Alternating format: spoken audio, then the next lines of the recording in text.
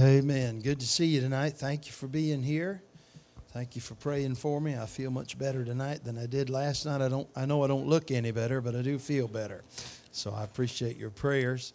I've enjoyed the good singing, the good preaching. And I would have liked that first song. I liked it just because they were singing Grandpa's song. That was a blessing right there. And but I appreciate all the good singing. Thank you for the good preaching, Brother Tony. Appreciate that. And thank you for allowing me to be part of the tent meeting. I want you to look with me in the book of Ecclesiastes. We're going to look at two verses tonight. Verse 1 and 2 of Ecclesiastes chapter 11. Ecclesiastes chapter number 11. I appreciate all the kind things that folks have said and done this week already. And the Lord's been good to us, hasn't He? Blessed us. He's a wonderful God, a sweet Savior, and a precious Lord. And I'm thankful for Him tonight. Here are two verses. And the first one I think is probably very familiar with us. Perhaps the second one not quite so familiar to us. But in the book of Ecclesiastes in chapter 11, verse 1 says this: "Cast thy bread upon the waters, for thou shalt find it after many days." Most of us have heard that verse sometime along the way. We've quoted it. There's songs about it. Preachers have preached about it. But then there's verse 2. And I believe verse 2 goes along with it. "Give a portion to 7 and also to 8, for thou knowest not what evil shall be upon the earth." I want to preach to you a little while tonight about that 7 and that 8 in verse number 2. Now, it'll take us a few moments to get there, but I want to spend a few moments here. A young man emailed me. I have some young men, young preachers that email me from time to time, and I'll email them back. Sometimes they'll tell me what they've been studying. Sometimes they'll tell me what they were preaching. Sometimes they'll want to know what I'm preaching. And occasionally, one of them will email me and say, "Brother McBride, I found a verse. I don't know what to do with it." And usually when they tell me what it is, I email them back, say, "I don't know what to do with it either, but I'll study it. I'll find somebody who knows something about it." And so a young man emailed me about this verse. He said, "Brother McBride, I'm preaching out of Ecclesiastes, and I'm in chapter 11, and I'm at verses 1 and 2. And he said, I think I've got an idea about verse 1, but I don't know what to do with verse 2. And so I opened my Bible and looked at it and read about it a little bit. And to be honest with you, I wasn't sure what to do with it either. So I studied a little bit.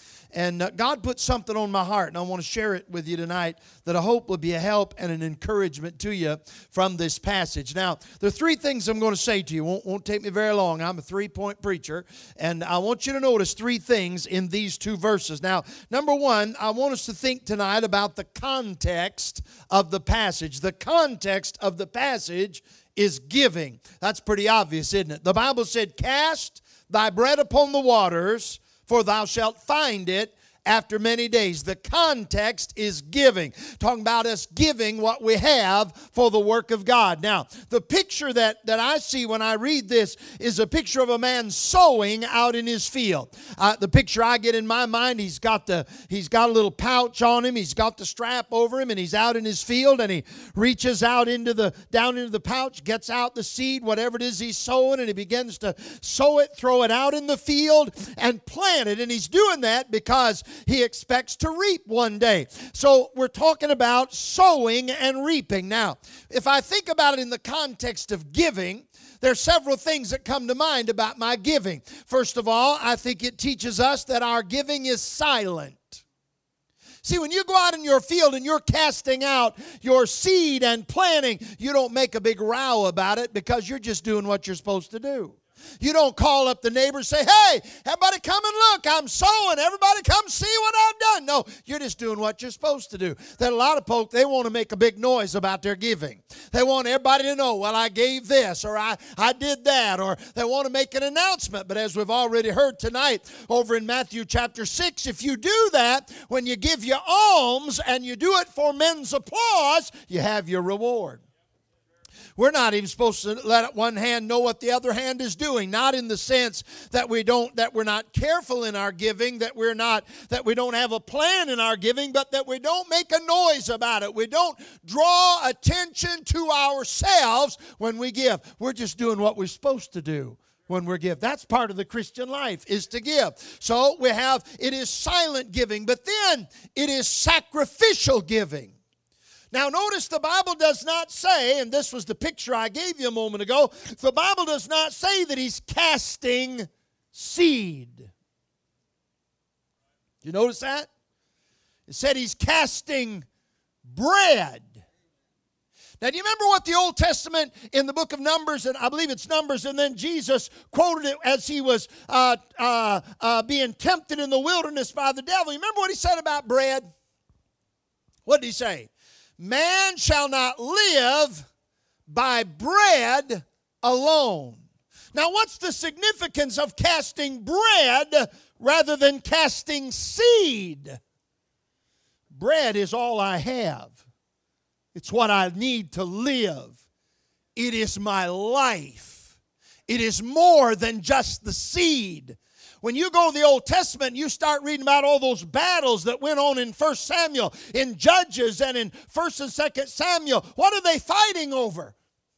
Bread. They're fighting over those fields where the barley is and where the wheat is. Why? Because they have to have bread. And when they went out in the feast of the first fruits and that wave offering, and they went out and they took that sheaf and they waved it before the Lord, they were saying to the Lord, we're giving ourselves to you, because that bread was what kept them alive. And so when we look at this giving, our giving is sacrificial. Our giving is, we're giving everything we have. Somebody said, well, I tithe. That's good. That's a good place to start, but it's a lousy place to finish. You know, somebody said, well, preacher, how do I judge if my giving is really sacrificial? Don't judge by what you gave. Judge by what you had left over after you gave. So, well, I don't know about that. Apparently, that's how Jesus judged it. One day he's sitting and watching at the treasury, and men are coming in and they're casting in all of this stuff. And this little widow comes. And she casts in what little bit she has. And you know what Jesus said? Said she has cast in all her living. And he said she's given more than all of these rich men gave. He was judging her not by what she gave, but by what she had left over. It's not what we give that shows how much we love Him or whether we love Him. It's how much we keep. How much we say is ours, and I'm hanging on to it. I'm ashamed to say that there was a time in the ministry when I didn't own anything that I didn't use in the ministry. But now, I have collections. Got any? And you know what? I'm getting, Brother Jason, I'm getting like the man that had to build the bigger barns. I've had to buy places to keep what I've been buying.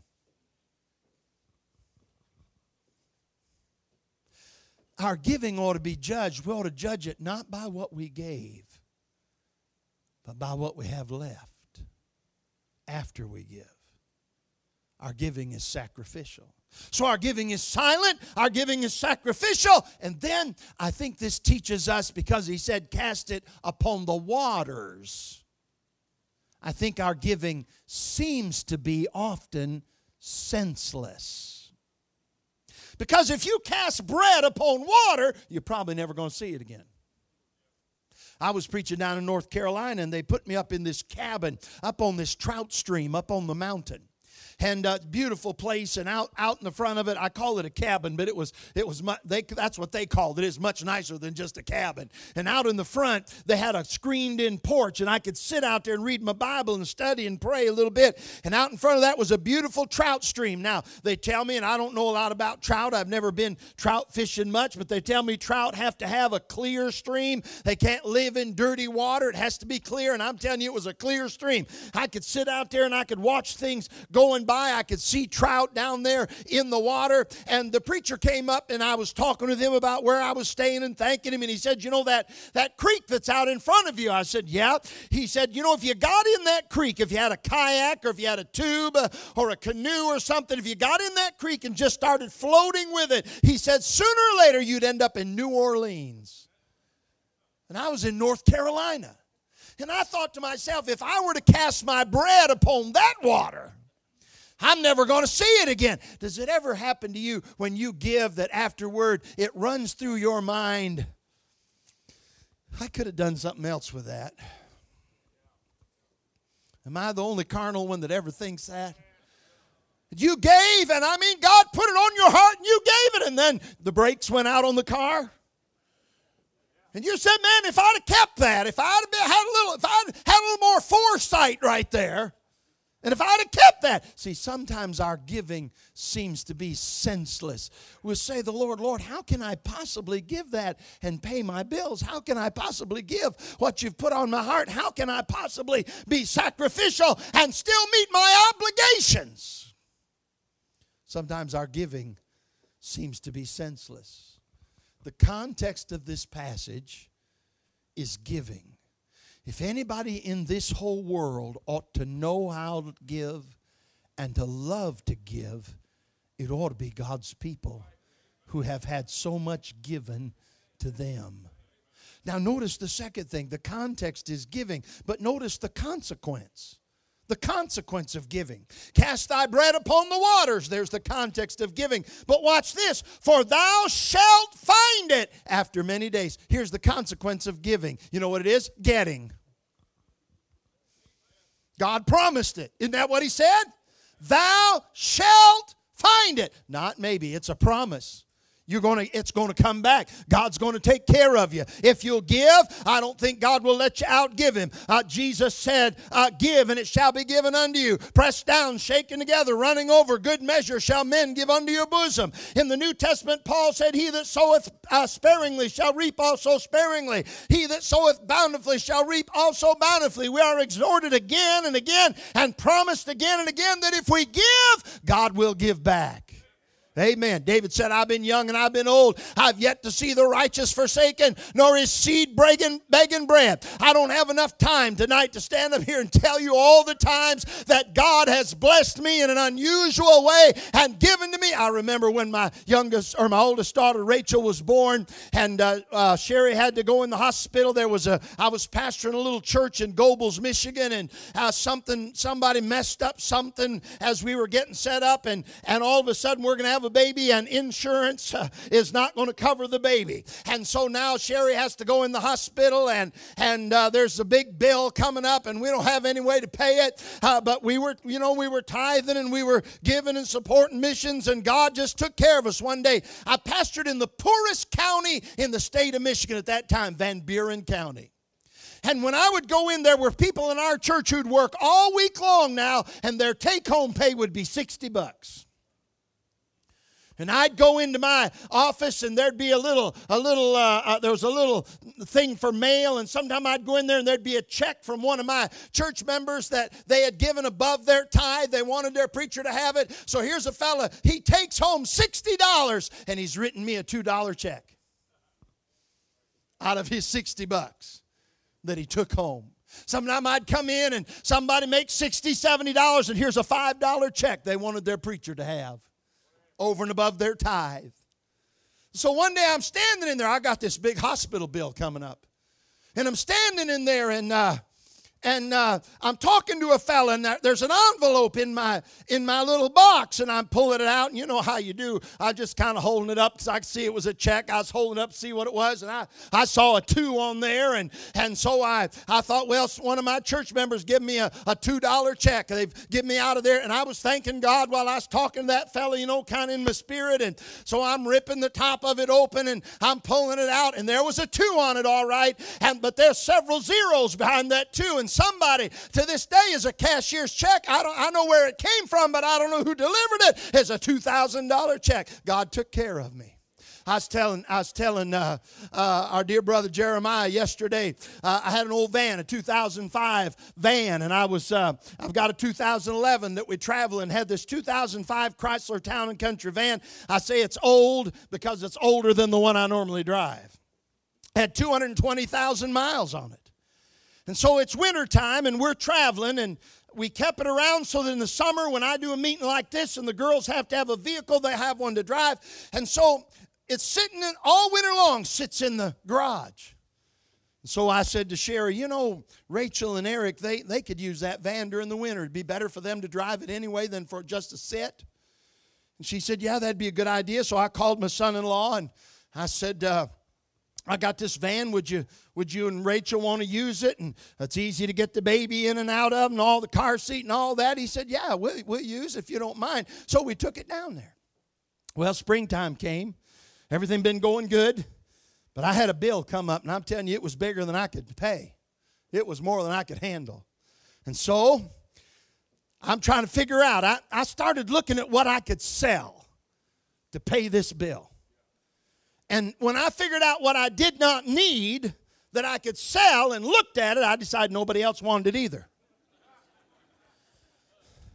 And I started praying, Lord, I got this bill and I can't handle it. I can't make it. A few days later, the phone rang, and it's my son-in-law, and he said, he calls me Papa. He said, now, Papa, Rachel's been in an accident. I said, an accident? He said, she's fine. Her and Jed were in an accident, but they're fine. I said, well, good, I'm glad they're fine. He said, but it was in your van. I said, my van? He said, they got rear-ended at the red light. Now, I was born and raised in Michigan. In Michigan, they have, you know this, what they call no fault. But they ought to call it your fault. Because no matter whose fault it is, it's your fault. But it's not like that in West Virginia. Whoever caused it, it's their fault. Well, I never had an accident. I never turned anything in. I've driven, I figured, 1.5 million miles. The only accident I was ever involved in was a guy drove up across my yard, through my driveway, and smashed my van in front of my garage. It's the only accident I was ever in, so I didn't know what to do about this. And so my son-in-law said, well, what do I do? I said, I don't know. So I asked somebody. They said, take it somewhere. Does it drive? Oh, yeah, just dent it in the back, hatch a little bit, the muffler bent a little bit, the bumper was hanging down a little bit, but it drove fine. And so I went and I drove it up to Two Brothers Collision. And I went in there and I said, I got this van, been in an accident. I don't know what I'm supposed to do with it. He said, do you have the information of the people that hit you? And I said, yeah, they hit my daughter. He said, well, do you have it? I said, yeah. He said, you got their insurance? I said, yeah. He said, call them. So I called them. I got the insurance lady and I told her what had happened. She said, we'll send an adjuster out. I said, okay. So in a few days, the adjuster called me. Now, this is a 2005 van with 220,000 miles on it that I paid $5,000 for about 3 years before this. And the adjuster called. He said, Mr. McBride, I've looked at your van. I said, okay. He said, we're going to total it. I said, you're going to total it? He said, we're going to total it. I said, it's just dented in on the back. He said, I know, but we're going to total it. I said, well, I don't know what all that means. I've never had this happen. How does this work? He said, well, basically, we're going to buy the van from you. I said, okay. I figured, a couple $1,000. I said, what am I going to get? He said, $4,275. Now, I don't know why I said this, but I did. I said on the phone, is that the best you can do? I don't know why. It just hit me. He said, I'll call you back tomorrow. He called me back the next day. He said, $4,675. I paid $5,000 for it, and I've driven it for several years. I said, okay, it's a deal. Well, then I'm preaching out in Arkansas, and this preacher friend of mine, apparently he's been in some accidents. He said, they sell those vans. I said, they do? He said, yeah, you can buy it. I said, I can buy my van back? Yeah. So I called him. I got this lady. I told her what's going on. She said, yeah, we're going to sell the van. I said, how much? She said, $624. I said, is that the best you can do?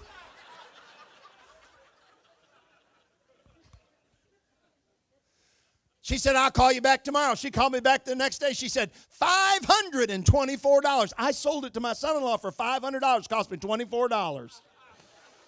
And I got my bill paid. The Lord will take care of you. I was pastoring up in the Upper Peninsula of Michigan. I'm going to get to the 7 and 8. You think I forgot. I haven't. I'm getting there. Just let an old man ramble a minute. I was pastoring up in the Upper Peninsula of Michigan. We're right next to the Luce County Park, Luce, Luce County. We had a burning barrel because we were too cheap to get people to come in and, take off the garbage. And so we'd burn all our garbage out there, and we had this big barrel, and it had a pipe on it, and it had a spark arrestor across the top of it. Well, I didn't know it, but the spark arrestor had burned through. So I went out there one day, and I started the papers on fire, and I stood out there a while and did due diligence. And then I went into my office, and I sat down and studied, and my wife called me on the phone. She said, "Brian, did you burn the papers?" I said, "Yeah." She said, "There's an awful lot of smoke over there." I said, "Well, I burned the garbage." She said, "No, there's more smoke than just garbage burning." So I went out there, and a spark had jumped out the top of that, and it had set the county park on fire. Now, from that end of the tent to that end is how far it was from the water spigot on the house to where the park was. And at this time, I was 48 probably, and I was trying to run back and forth with buckets of water, put that fire on. I like to kill myself. And so pretty soon, the fire engine shows up, and the firemen, and they put the fire on it, and probably a little size about this section of seats right here had burned, and now the fire's out, and I'm standing there thinking, man, I'm glad this is out. And then the DNR man came up. He's wearing his uniform. He said, "Now, what's going on here?" And they said, "Well, we've had a fire. We've had to put the fire out." He looked around. He said, "Who set the fire?" I said, "Me." I did. "Who are you?" I said, "I'm pastor of the church." He said, "Oh, pastor." He said, "I don't want to give you a ticket, but I have to." He said, "If I don't give you a ticket and I give somebody else a ticket, they'll want to know how come I didn't give you a ticket. I've got to give you a ticket." I said, "Well, I set the fire. Give me the ticket." So he gave me the ticket. So I said, "Now what do I do?" He said, "You call down to the courthouse and tell them I gave you a ticket and find out what to do." I said, "Okay." So I figured, they're going to say, "Send so much money, pay your ticket." So I called the courthouse. I get this woman on the phone, and I said, "I'm Pastor McBride of the Lakefield Baptist Church." She said, "Are you the preacher that set the county park on fire?" I said, "Yes, ma'am, that's me." I said, "I want to pay my ticket." She said, "Oh, you can't just pay your ticket." I said, "What do you mean?" She said, "You have to come stand before the judge." I said, "Stand before the judge?" She said, "You got to come to court and stand before the judge." I said, "Okay, when do I come?" She said, "Come tomorrow, right after lunch." So I went in the next day after lunch. I came in. There's a lady. I don't know if it's the same lady or not. I said, "I'm Pastor McBride from the Lakefield Baptist Church." You know what she said? She looked at me. She said, "Are you the pastor that set the county park on fire?" I said, "Yes, ma'am." I said, "I'm supposed to see the judge." She said, "Well, go into the courtroom around the corner and sit there and wait." Now, I've been in courtrooms before, but I was never the defendant. And a courtroom looks different when you're the defendant. And I'm sitting there in that big old courtroom all by myself, just waiting, and nobody comes, and nobody comes, and nobody comes. I probably sat there 3 hours. I don't know, maybe 2. It seemed like 4 days, but I was there a little while, and nobody came. So I went out. Now there's a different lady at the desk. I said, "Ma'am, I've been waiting in the courtroom for the judge. Nobody's come, and I'm wondering what's going on." She said, "Well, who are you?" And I said, "I'm Pastor McBride from the Lakefield Baptist Church." She said, "Are you the pastor that set the county park on fire?" I said, "That's me." She said, "Well, the judge has left. He's gone to the dentist." I said, "Well, is he coming back?" She said, "I don't think so." I said, "Well, what do I do?" She said, "I'll call him." So she calls him. I'm listening to her end of the conversation. So she gets on the phone. She calls him in a little while. Yes, sir. "I'm here, the Pastor McBride from the Lakefield Baptist Church." "Yes, sir. He's the pastor that set the county park on fire." "Yes, sir. I'll tell him." She said, $50. So I paid my $50 fine. I thought, this is done with. 2 weeks later, I'm sitting in my office. There's a knock on the door. And I open the door, and there stands the DNR man in his uniform. And my heart sunk, and I thought, this is not over. He said, "Can I come in, Pastor? You remember me?" I said, "Yeah, come on in." He said, "Pastor," he said, "I didn't want to give you a ticket." He says, "The last thing in the world I wanted to do is give you a ticket, but I had to." I said, "I understand. You don't have to apologize. I set the fire. I'm the guilty one. I took the." He said, "I know that. You didn't fuss with me. You didn't argue with me. You made it easy on me." And he said, "I appreciate that." I said, "Well, you're welcome." He said, "Pastor, I'm a Christian." I said, "Well, I'm glad." He said, "And I go to church regularly." I said, "Well, I'm glad about that." He said, "And not only am I a Christian, I go to church, I tithe." I said, "Well, that's good. You ought to tithe." He said, "I not only tithe, I support missions." I said, well, I'm glad. I'm proud of you. He said, and sometimes after I tithe and support missions, I have extra money left over. I said, well, that's good. And he reached in his pocket and he pulled out a $100 bill. And he said, the Lord told me to give you this. You know what? I made $50 setting the county park on fire. If you pay an amateur athlete, he becomes a professional. I may be a professional arsonist. Now, listen to me. I could go on and on and on and on and just tell you about different ways that God has blessed me and taken care of me over the years. Now, sometimes He doesn't do it the way you'd expect. Sometimes He doesn't do it when you expect. Sometimes He's teaching you to have some patience. But He always gives, and He promised that He would do that. He promised He would give us, and it just takes a little patience. So He gives, or we give, and He gives back, and then we give again. It's kind of like opening up a faucet. When you give, you open the faucet, and now the water's coming out, and you're going to start handing the water out. You don't want to stop giving and turn the faucet off. You give, God gives, and you give, and God gives, and you give, and God gives. But what about that next verse? The context is giving. The consequence is getting.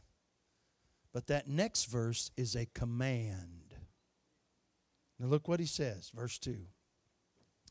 Give a portion to 7, and also to 8. Now, if you study Bible numerology, numbers in the Bible have a meaning. And 7 is a number you're going to read again and again and again and again and again and again in your Bible. 6 days God created the heavens and the earth, and on the 7th day He was finished and He rested.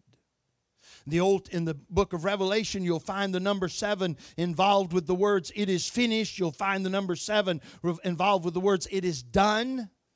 It is God's perfect number, God's finishing number.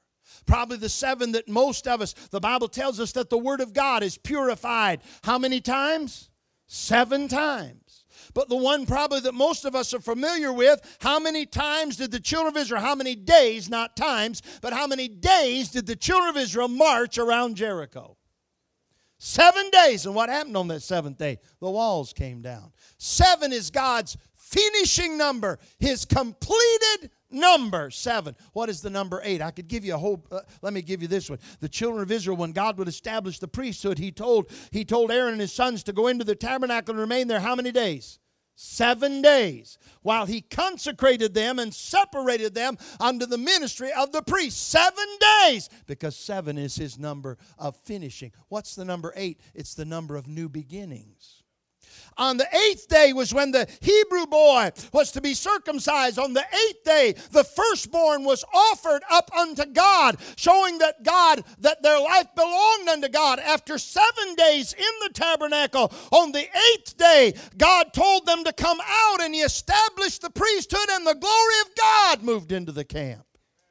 So 7 is the number of ending, finishing, completing. 8 is the number of new beginnings. All right, now think of what he just said. Give a portion to 7. That's the ending number. And also to 8. You'll find this terminology throughout the Bible. You find it in Proverbs. There be 3 things, yea, 4. He's going beyond. Now here's the command. I believe what he's saying to us is, our problem is, we're always looking for a finishing place. Here's what we say in our heart. I have done enough. I've gone far enough. I've done what's reasonable. I've done what's possible. I've done all I can. Nobody can expect me to do any more. I've been to 7. So God said, don't look for an ending place. Look for a starting place. Instead of spending our lives saying, well, nobody could ask me to do more than that, let's say, okay, I've been as far as I can go in my natural strength. Now I'm going on. I'm going further. I'm going to go beyond. Now, in the Bible, we find people all the time wanting to stop at 7. Remember Peter, Matthew chapter 18? Matthew chapter 18, Jesus has been talking about offenses, people that cause trouble. He talks about, I believe he's talking about how to do things in the church. He said, if he trespass against you, offend you, said you go, you tell him his fault. If he won't hear you, take a witness. If he won't hear the witnesses, tell it to the church. If he won't hear the church, let him be a heathen and a publican. So he's been talking about offenses. When it gets all done, Matthew 18, Peter walks up, you remember? And Peter says to him, now remember what Jesus has been talking about, offenses. Peter says to him, Lord, how oft shall my brother trespass against me and I forgive him? Till 7 times? I think he said it like this. I'm willing to go 7. Lord, aren't I not something? I'm willing to give him 7 opportunities to get right. Lord, I don't guess everybody else would be willing to do that, but I'm willing to go 7. I think he was proud of himself. And you know, that's what the Jewish rabbis taught. 7 offenses, and that was it. You were done. You had to forgive 7 times. So I think Peter's got that in his mind. Lord, I'm willing to go 7. What was Jesus' answer? Was it, my Peter, aren't you a wonderful man? Aren't you a magnanimous soul? He said, I say not unto thee till 7 times, but until 70 times 7. Now, wait a minute. He wasn't saying to Peter, now keep a record. And when they get to 488, tell him, you only got a couple more times left now. No, he was saying, Peter, there is no limit. He's saying, go beyond what you think is the limit. Go beyond what you think is far enough. Go beyond what you think anybody has the right to ask you. Go beyond it. I don't know how the preacher expects me to come to Sunday morning, Sunday night, Sunday school, Wednesday night. Hey, go beyond. Go beyond. I don't know how the Lord expects me to tithe 10% and then give to missions and then special offerings. Go beyond. I don't know how they expect me to forgive them after what they've done. Go beyond. Go beyond. Go beyond. Over in the book of Luke, our brother's in the book of Luke, and over in the book of Luke, I think it's chapter 17, there's another parable following that parable about that publican and the Pharisee, and it's about the servant, you remember? And the servants, let me read it to you. I wrote some of it down. It said, but which of you having a servant plowing or feeding cattle will say unto him by and by, when he is come from the field, go and sit down to meat, and will not rather say unto him, make ready wherewith I may sup, and gird thyself and serve me till I have eaten and drunken, and afterward thou shalt eat and drink. Doth he thank that servant because he did the things that were commanded him? I trow not. So likewise ye, when ye shall have done all those things which are commanded you, say, we are unprofitable servants. We have done that which was our duty to do. You know what he's saying? Go beyond the duty. Go beyond what's reasonable. Go beyond what is expected. Go beyond. And you say, preacher, why? Why would I? Why should I? When Paul was talking in Corinthians about the Macedonians giving,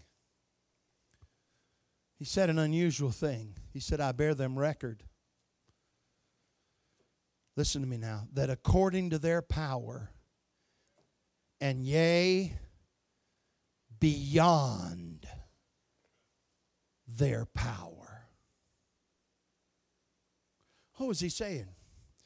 He was saying they came to the limit of their ability and the limit of their power. They came to 7, and they were unwilling to stop there. And he said they ended up giving beyond what they had the power to do. Can I ask you a question? Aren't you tired of what you can do? Aren't you tired of just going so far and operating in the power of the flesh and your own ability and going as far as you can go. Wouldn't you like to see something that's beyond your power? Wouldn't you like to see a move of God that's unexplainable? That you can't stand back and say, boy, we did that. That was because of what we... No. We want to see God do something that is beyond human explanation. But the only way that happens is if we get beyond 7. If we say, I'm not stopping here. I know this is what I'm supposed to do. I know this is what I was told to do. I know this is what I'm able to do. But I'm not stopping here. I'm going to go beyond. I'm going to give more. I'm going to go more. I'm going to love more. I'm going to forgive more. I'm going to witness more. I'm going to tell more. I'm going to be more faithful. I'm going to go beyond even what I'm able to do. And when we do that, here's what we're going to find out. We're going to find out what God can do. I already know what I can do. I'm limited. I can't get very far. I'd like to find out what He can do. I'd like to see Him do some things that I just have to stand back and say, I don't know about that. I can't explain that. I've seen in these years, I've seen men do things. I've seen their capabilities. I've seen their talents. I've seen their abilities. I tell you what I'm hungry for tonight. I'm hungry to see what God can do. I'm hungry to see God's power. I'm hungry to see God go beyond. But He won't till we do. We're going to have to go beyond. I was talking to a fellow out in Missouri. He'd just been through missions conference. He said, preacher, I was in missions conference, and I was praying about what to give to missions. And he said, I'm telling you, preacher, God, I didn't hear any voices, but God laid on my heart a sum that was impossible. It was impossible for me to give it and to pay my bills and feed my family. It was an impossibility. But he said, as sure as I'm standing here, God laid it on my heart. Said, I worked in a place, I had one man above me. He's about the same age as I am. There's no chance for promotion, no chance to go further. He said, I'm at the top. And he said, it was an impossible sum, but God told me. And he said, I pledged it. He said, a few weeks after I pledged it, that man that was about the same age as I am, that was above me, announced his early retirement out of the blue. And he said he retired and I got moved up to his spot. He said, I got not only a raise in my position, but I got a raise in my pay that more than covered what I had promised that would have been an impossibility and took care of it. You know what he found out? He found out what God can do. Wouldn't you like to find out what God could do? Wouldn't you like to see the power of God? Wouldn't you like to find out exactly how far God can go, exactly what He can do in the lives of your family, do in your finances, in your forgiveness, in your soul winning, in your church, in every area of your life? Wouldn't you like to see what God can do? Well, the only way you're going to see it is if you get past what you can do. Go beyond. Now, there's one more phrase, and if I don't deal with it, you're going to leave the tent and say, now, Brother McBride skipped over that part. So let me deal with it before we go. Because he ends in this verse saying, for thou knowest not what evil shall be upon the earth. Why would he put that on the end of there? All right, let's talk about it a minute. I drive down the road and here's what I see. Sister so-and-so. Palm reader. Psychic hotline. You know what they're saying? They're saying they can tell you what's going to happen tomorrow. I got news for you. They can't. Don't waste your money. They don't know. But I'll tell you the honest truth. I'm not sure I want to know. Because though I don't know what's coming tomorrow, I do know one thing. That man that is born of woman is a few days and full of trouble. And I know one thing's coming around. Trouble and evil. Now look at me. You say, preacher, I'm well set for tomorrow. I got my nest egg. I put my money aside. Got my plans made. Here's when I'm going to retire. Here's what I'm going to do. Here's how we're going to make ends meet. I'm set for tomorrow. I got news for you, friend. You have no idea what's coming tomorrow.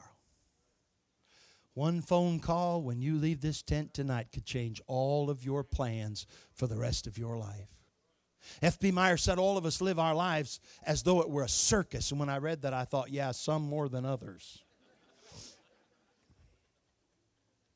And he said, we think we're the ringmaster, and we tell this act to come in and that act to go, and we're in charge. And he said, then one day somebody leaves the door open on the cage where the lion lives. And the lion comes strolling into the ring, and the ringmaster finds out he's not in charge after all. You know what? The lion's going to come strolling into your life one of these days. And I don't care how ready you think you are. You won't be ready. There's only one person that can take care of your tomorrow. And that's the Lord. So you know what I want to happen? You know what I want to happen in my tomorrow? And I want to be careful. I want to be judicial. All of that stuff. I understand that. I'm not talking about being a fool. I'm talking about following God and going beyond. But here's what I want. When tomorrow the evil comes that's coming, whenever it comes, I want God. I don't want Him to just do enough to help me.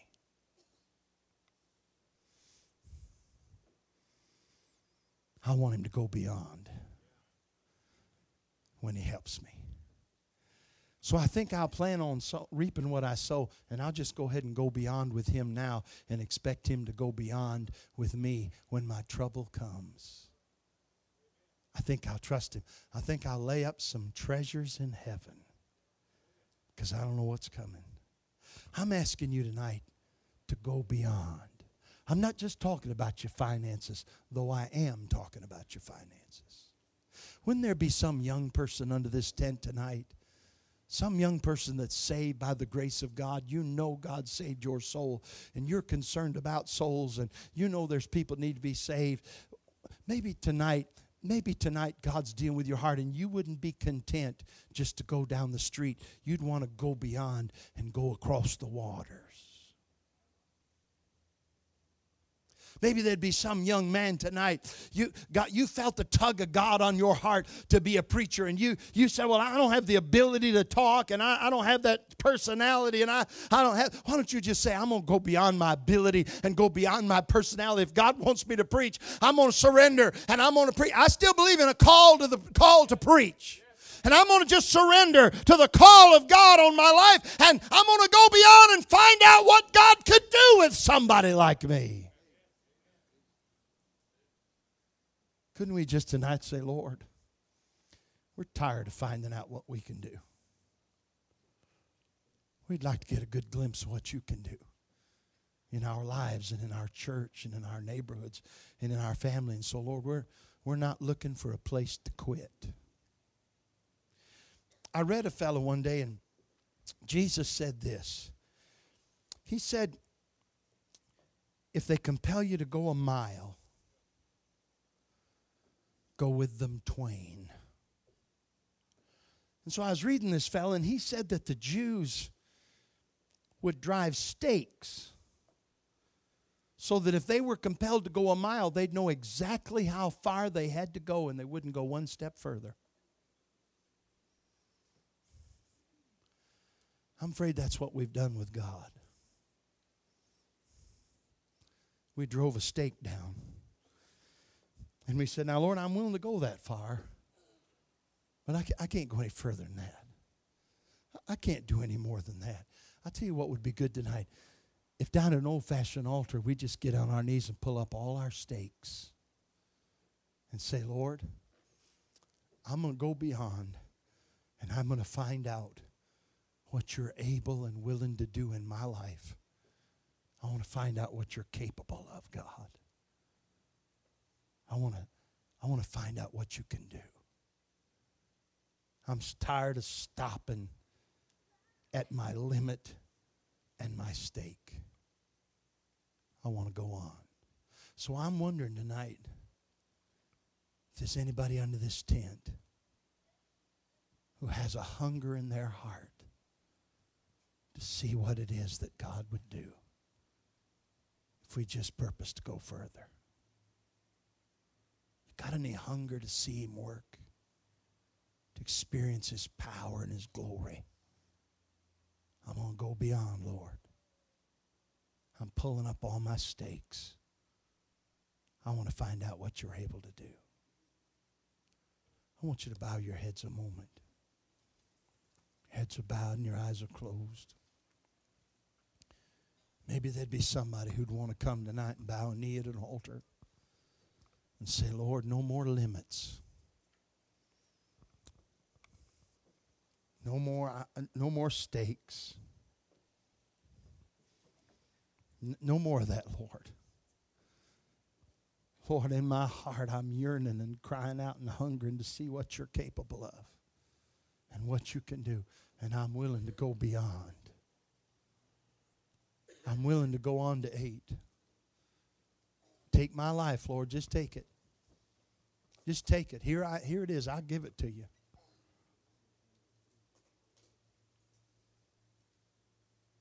I want to see what you can do, Lord.